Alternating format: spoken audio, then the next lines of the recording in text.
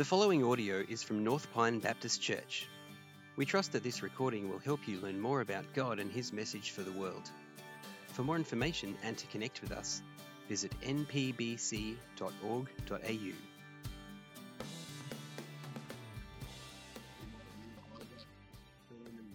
Last week was about being learners of Jesus, putting the L plates back on if you feel you're taking them off. And that theme continues today.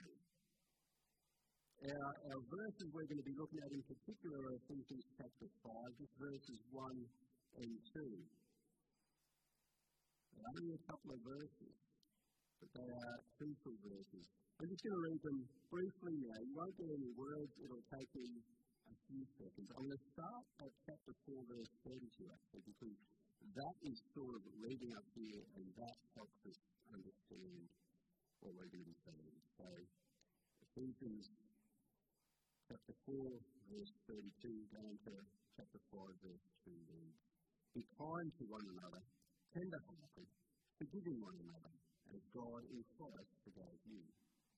Therefore be imitators of God as beloved children, and walk in love as Christ loved us and gave himself up for us, a fragrant offering and sacrifice to God." What language? Here we see this word imitators. It's the word that sort of takes over from the word discipleship, and discipling has been used up to this point in the New Testament. This word imitating, the idea of copying an example. Now, I want you to put your hands up if you've ever been told that you're just like your parents. And I hope their hands going up at homes all over the place. Wouldn't that be fantastic? Maybe you've heard someone say, "You look just like your mum did when she was your age." Or you walk just like your dad did. You run like your father. I've heard that before. Or parents, maybe you've heard your child say something, usually it's out of context, and you thought, "I got that from you." Children imitate their parents, don't they? And whether it's a good thing or a bad thing will depend on who their parents are. If your parent was Mr. Maker, or Batman, or the Queen, they might be someone worth imitating. But if they were Captain Hook, or Thanos, or Al Capone, well, maybe not. Maybe you need to find another example. What if they were God? Then would they be worth imitating? I know that for a lot of us it's a no-brainer. We're like, of course, he's the best, right? But for others, they might say, no way. See, not if God is anything like the Christians I know. Isn't it sad? But it's true. So whichever statement describes your view of God this morning, I urge you to consider two things. As we go through these verses, I want you to consider firstly, what are the effects of your life of imitation on others around you? Who are you imitating and who is imitating you? And secondly, and I think most importantly, consider the love of God that the Bible teaches us as we see in Jesus Christ. Let's start here in chapter 5.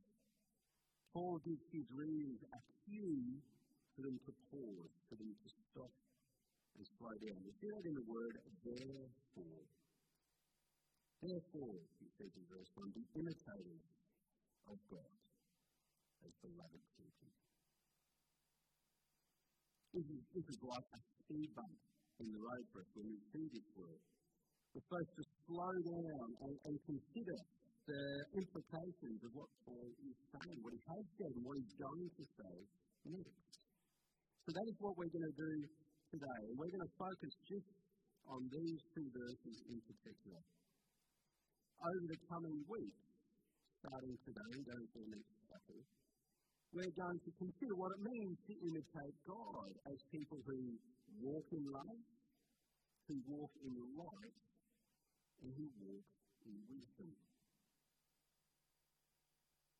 Ephesians 1 and 2 are crucial verses because they affect everything that comes after them. Everything Paul says from verses 3 of chapter 5 right through to verse 9 of chapter 6 is founded on Ephesians 1 verses 1 and 2. If we're going to understand the next 40 verses of this letter, we must get a good grasp on these first two.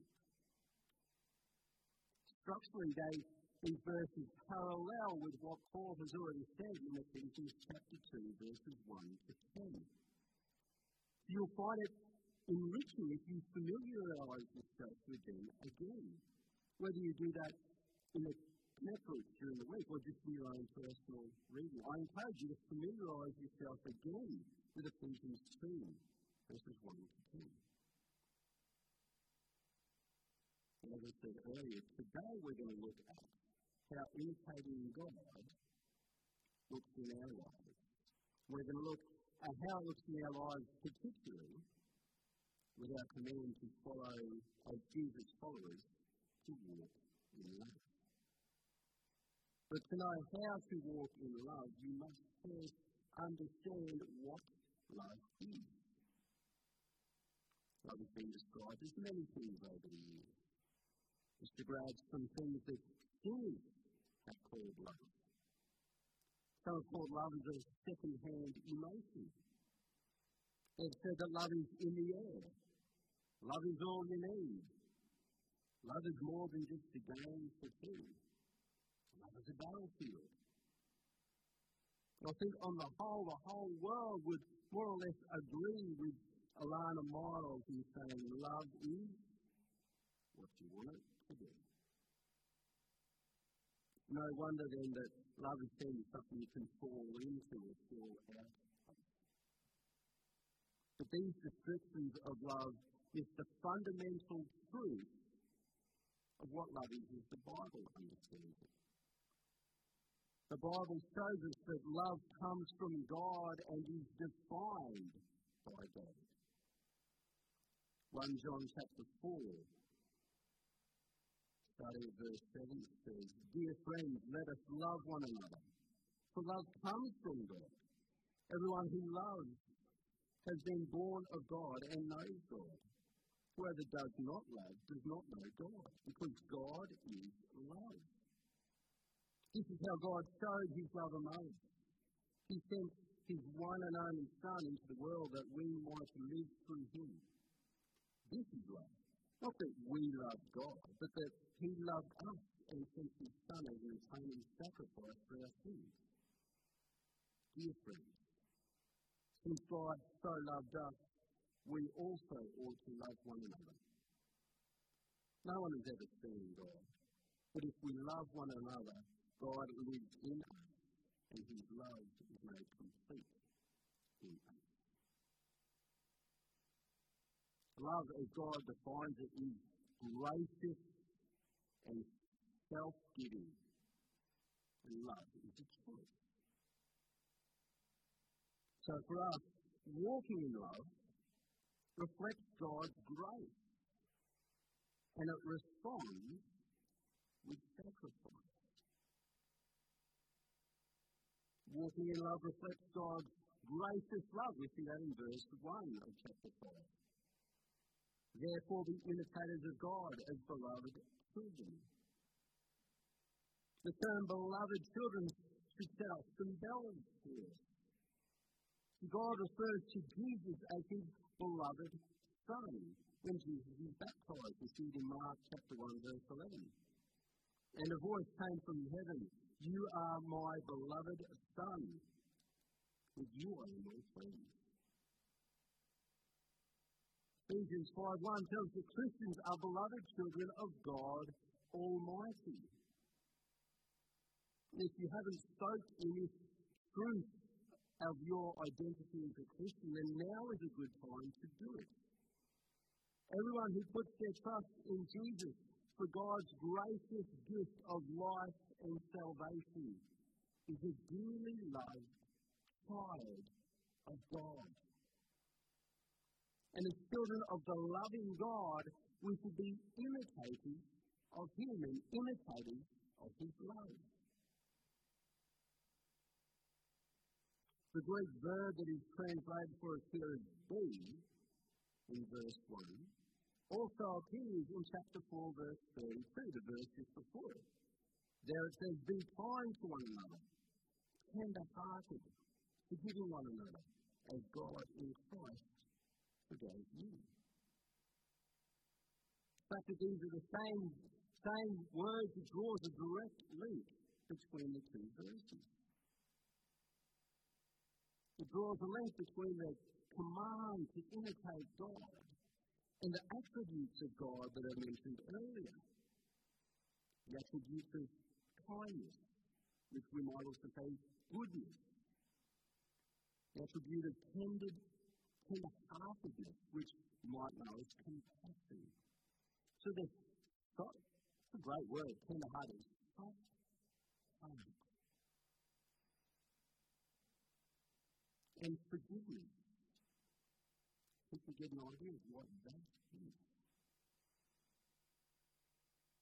He does this because these attributes are all attributes of God. Listen to how God describes Himself to Moses in Exodus 34. He says, when He declares His name, He declares His character. He says, the Lord, the compassionate and gracious God, slow to anger, abounding in love and faithfulness, maintaining love to thousands and forgiving wickedness, rebellion, and sin. We know the same verb appears in the words of Jesus in Matthew chapter 5, in verse 45 of that chapter. Starting at 43, Jesus says, you have heard that it was said, love your neighbour and hate your enemy. But I tell you, love your enemies and pray for those who persecute you, that you may be children of your Father in heaven. He causes His sun to rise on the evil and the good, and sends rain on the righteous and the unrighteous. God is gracious in how He shows His love. He loves His enemies. He causes His sun to rise on the evil and the good, and sends rain on the righteous and the unrighteous. Is that the love? Is that the God that we reflect? Would we consider ourselves, if we were going to be honest, or if we were going to ask the most honest well, to be tender-hearted? Are we people who allow the circumstances of others, the lives of others, to affect us? Or are we people who can have an opinion without hearing the heart of the people who are sharing with us? Are you tender-hearted? Are you soft-hearted and compassionate to those around you? To your wife, to your children, to your friends, your family, your employees, your boss? What about kindness? Is that you? Do people know you as a good person, a kind person, a good person? I think we see God's goodness in His justice. The fact that He will not let someone get away with evil, that a price will be paid. But we see that it's a gracious love because He offers to take that punishment through our Lord Jesus Christ. He is a good God. Are we known as good people, as kind people? What about forgiving? Do we hold on to it, or do we forgive? Do we give it up? Do we let it go? could these words be used to describe the beloved children of God who gather as North Pine Baptist Church? Friends, as we continue to allow the Holy Spirit to do His work on us and through us, we will become these things. You might remember back in chapter 4 of Ephesians, verse about 30. Do not grieve the Holy Spirit, because the Holy Spirit is the agent of us becoming imitators of God. It is not something we pull our own socks up and achieve on our own, but we need to let Him do His work. Friends, these words describe Jesus, don't they? If you read the Gospels, center stage is Jesus' love in action. You cannot miss the tender-hearted compassion that Jesus has for people. You cannot miss His kindness and forgiveness that He gives to people.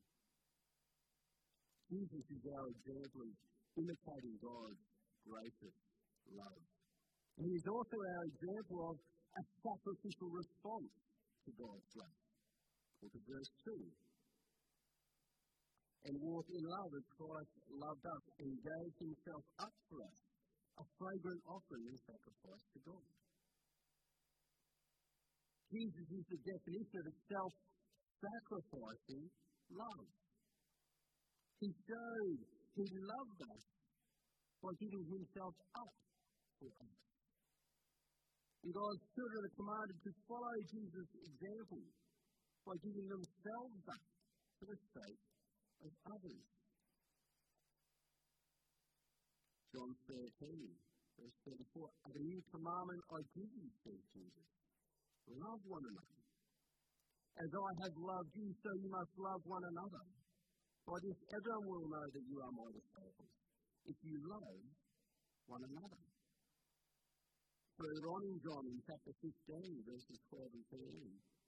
My command is this: love each other as I have loved you. Greater love has no one than this, to lay down one's life for one's friend.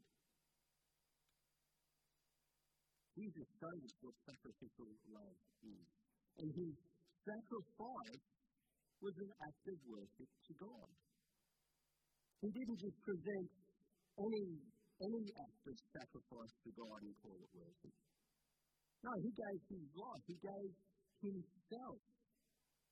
And His sacrifice is accepted by God as a sweet-smelling aroma. And our sacrifice will be that too.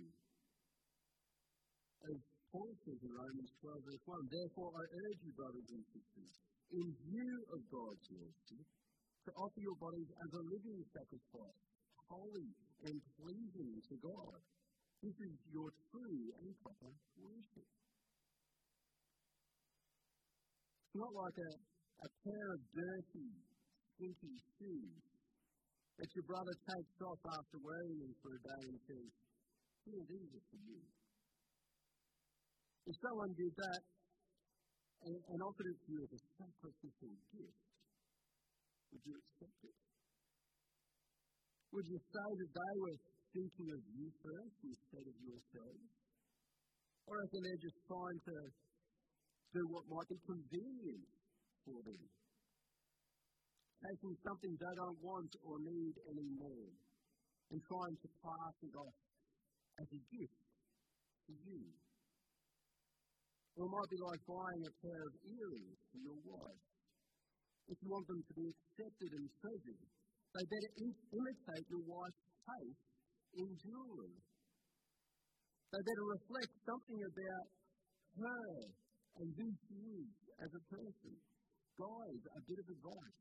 You might be better off just giving her the cash instead. It's a big call going there. Anyway,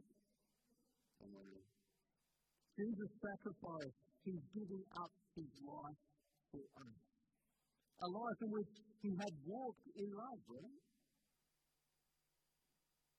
His act in giving this up was accepted as a fragrant offering and sacrifice to God. It was accepted because it correctly represented God's character. It imitated the gracious and self-giving love of the Father. Because God has not kept himself hidden from the world. He has shown us who he is, and how we should live in response to him. Are we offering our best to God? Is what we're offering imitating God's character as the gracious, self-giving God?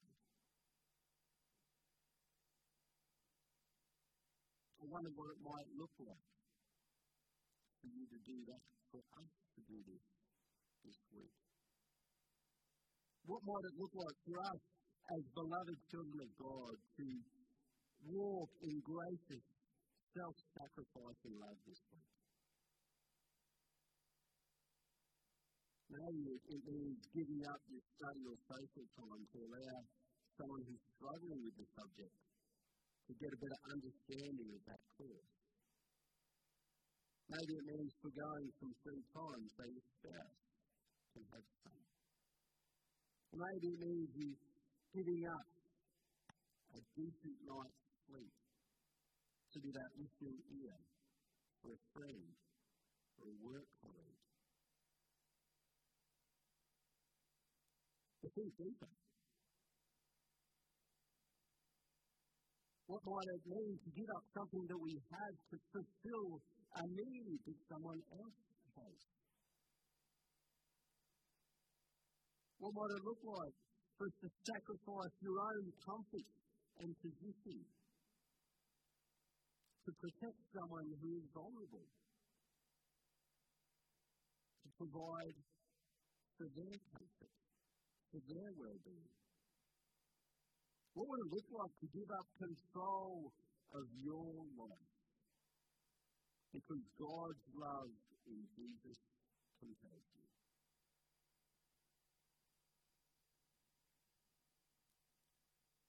Let's revisit what we were anxious to consider at this time. What are the effects of your life of imitation? Does your life draw people to God as someone they would like to imitate? Or does it push them away? As beloved children of the loving God, we are called to imitate our Father by walking in love. Walking in love will reflect God's grace and cause us to respond with sacrifice. There is no better place to see this example than in our Lord Jesus Christ. As I said, self-sacrifice is defined by Jesus. And no better place to see this than him going to the cross for our sake. So that through his self-giving sacrifice, the gracious love of God might be bestowed upon us. So we're going to share in a time of communion. The Apostle Paul tells us that the Lord Jesus, on the night he was betrayed, took bread. And when he had given thanks, he broke it and said, "This is my body which is for you. Do this in remembrance of me." This body, this piece of bread. What better image do we have of a life given up for the sake of many? Let's take some time to eat the bread and consider this for ourselves.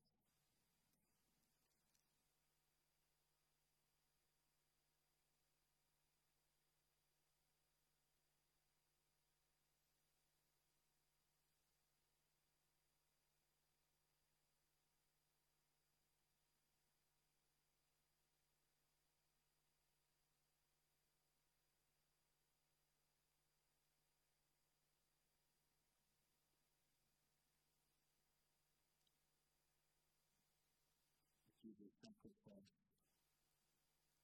Instead of giving of his life. And what better example of a life poured out to have than the blood shed? That which gives life to our body poured out for us.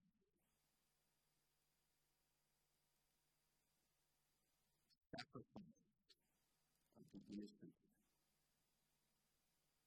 for the sake of the evil. A loving sacrifice that displayed the greatest love of God. Let's pray together.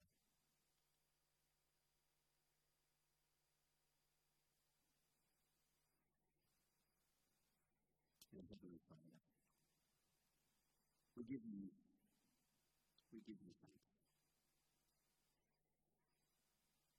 Father, to think that the creating God of the universe calls us dearly loved children. And Father, this is a weighty word for me this morning. I go for all of us as we consider how we imitate you. Lord, we all imitate something. The children should imitate you. Lord, you've made it crystal clear to us what that looks like. You gave us your beloved Son to walk a life of love, a life of kindness, a life of tender heartedness, a life of forgiveness. Father, I thank you that you do not ask us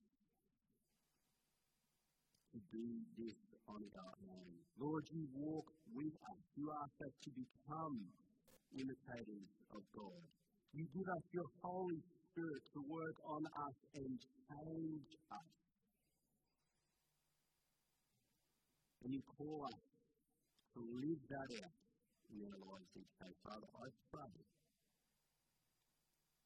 that you would empower us to do that. Lord, when the opportunity comes and we want to naturally have this hardness of heart, Lord, speak to us. Provoke us to give it up, to allow our hearts to be soft. Allow ourselves to forgive as Christ forgiven us. We give you praise for who you are and ask that you would continue to show your love in us and through us as your children. In Jesus' name. Thanks for listening to this audio from North Pine Baptist Church. For more information and to connect with us, visit npbc.org.au.